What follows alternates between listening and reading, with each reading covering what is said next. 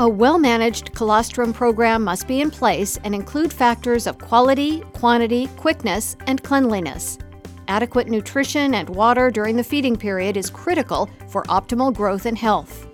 In conventional fed calves with pails or individual bottles, calves are fed limited amounts of milk replacer 2 to 3 times a day. Increasing the feeding rate and the number of portions fed per day may improve growth rates and body condition of calves during the milk feeding period.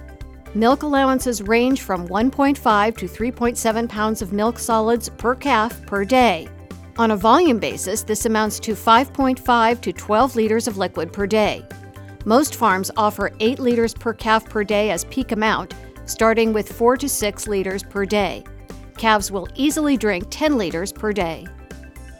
Calves are fed 1.8 to 2.5 liters per feeding over 4 to 6 feedings per day, about 1 to 2 hours between each feeding.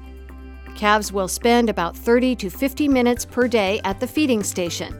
Calves will not consume much, if any, for about 6 hours during the night.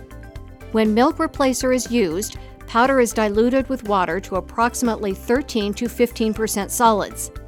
It is important that the feeder is calibrated routinely and all parts kept clean so that powder flows properly and dilution is consistent.